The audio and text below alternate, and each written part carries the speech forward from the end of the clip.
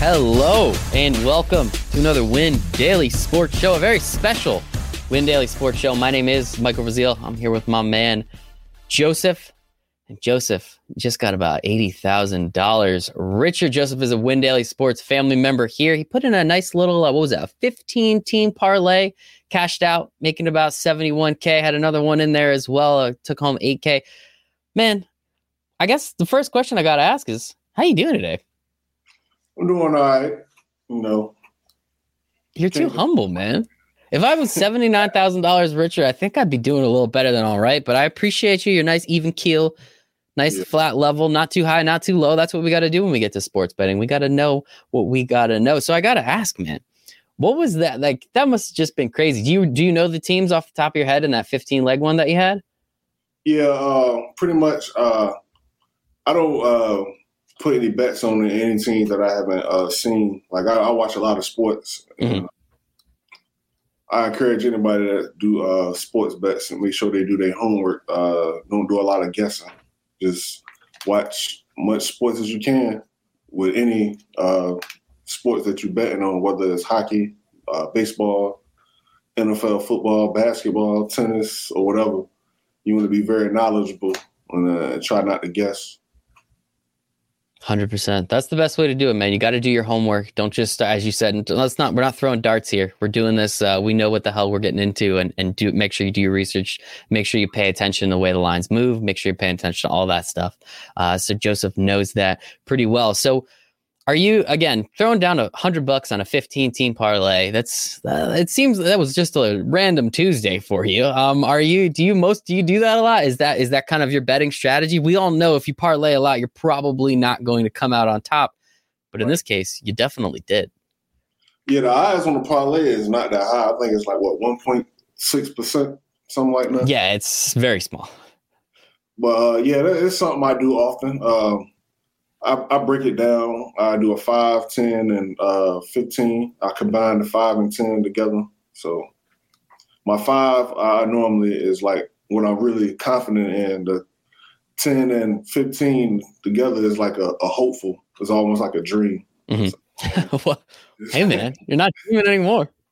Yeah. I love it, dude. I love it. I mean, throwing $100 on that is fantastic. And so are these, it sounds like you do this a lot, and you said you kind of have like a little bit of a system.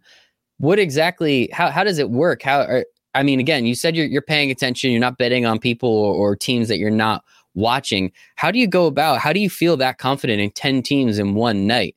Because that's still, again, that you just told us the percentages, that still doesn't hit that often. Yeah, well, as I said, I watch a lot of sports. So you got to have some type of hand and some type of knowledge of what you're doing, and a lot of that have to do with confidence. Like I follow a lot of players, look at their tendencies, coaches' tendencies, and just momentum. It just all come together in one. Also, you can. It also kind of play into fantasy as well. Like if a player is like projected to have a good night against like a not so good team or a team that's not as dominant or doesn't have that good of a defense going on, you could kind of play it that way. Yeah, that makes sense. I really like that. I mean, that's one thing. My favorite thing to bet on is player props. Like, that's the best thing. So if the model's popping over here and Ghost has his thing rolling, he'll text me. He says, "Hey, man, we really like this guy tonight. Make sure to jump on him." So that's always a fun way of going about it too. So again, 15-team parlay, it comes down. You ended up cashing out. You had the Bucks, right? You had the Bucks. You end up cashing out. That actually would have been the kicker. That would have been the part that you lost if, unfortunately, you did stick with it. Tell me the story a little bit, because I heard your wife might have been the person that touched the button that said cash out at $70,000. Yeah. So I was out. I wasn't home at the time when the game was coming on, because when I won the 18 parlay, I started following the 15 a little bit more. So when I came home, of course, the Lakers had already won, and it came down to like maybe the last 5 or 6 minutes of the Bucks and the Suns game. So the Bucks, they was up by 10, and somehow I see that determination in Chris Paul's eyes. I was like, oh no, I'm not messing with this guy tonight. So I wake my old lady up, and it's hard to get a woman up unless they hear some keys or something about some money. So she got up out of her sleep, man, and heard something about some money. I said, "What do you think I should do?" She said, "What are you talking about?" I said, "Well, it's either I walk away with half, or I try to gut it out, and hopefully the Bucks will pull it out." She let me see, and then she just took the phone and hit cash out. And you normally I try to wait to see if they say, "Are you sure it's something you want to do?" It didn't say that, so it just went straight to it. So no way. So you didn't even have a chance. No, I didn't even have a chance to think about it. What was done? I mean, once she hit that button, it was over. Yeah, I guess FanDuel was a little worried. They didn't want you to take $150,000 of their money or whatever it was. But no, man, I mean, that is absolutely fantastic. I mean, shout out to your wife. I mean, you woke her up, as you said, and she said, "Hey, man, we have $70K.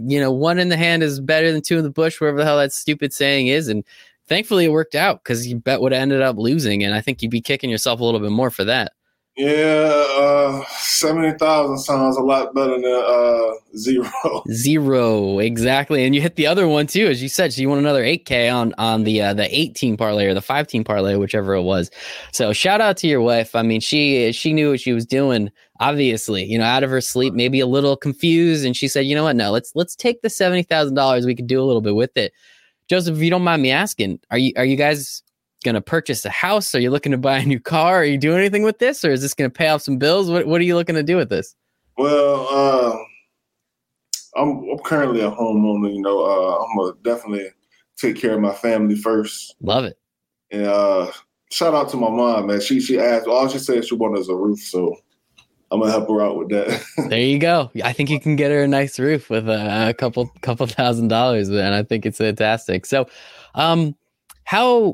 how I guess I understand, right? You give the phone to your wife and she takes it and she does it. But how were you seriously, like, what was it like being like, "Hey, like, I really want to ride this out. $150,000 is right there. We just need the Bucks." As you said, they're up 10. Mm-hmm. How tempting was it to sit there and just kind of wait to the end and see what happened?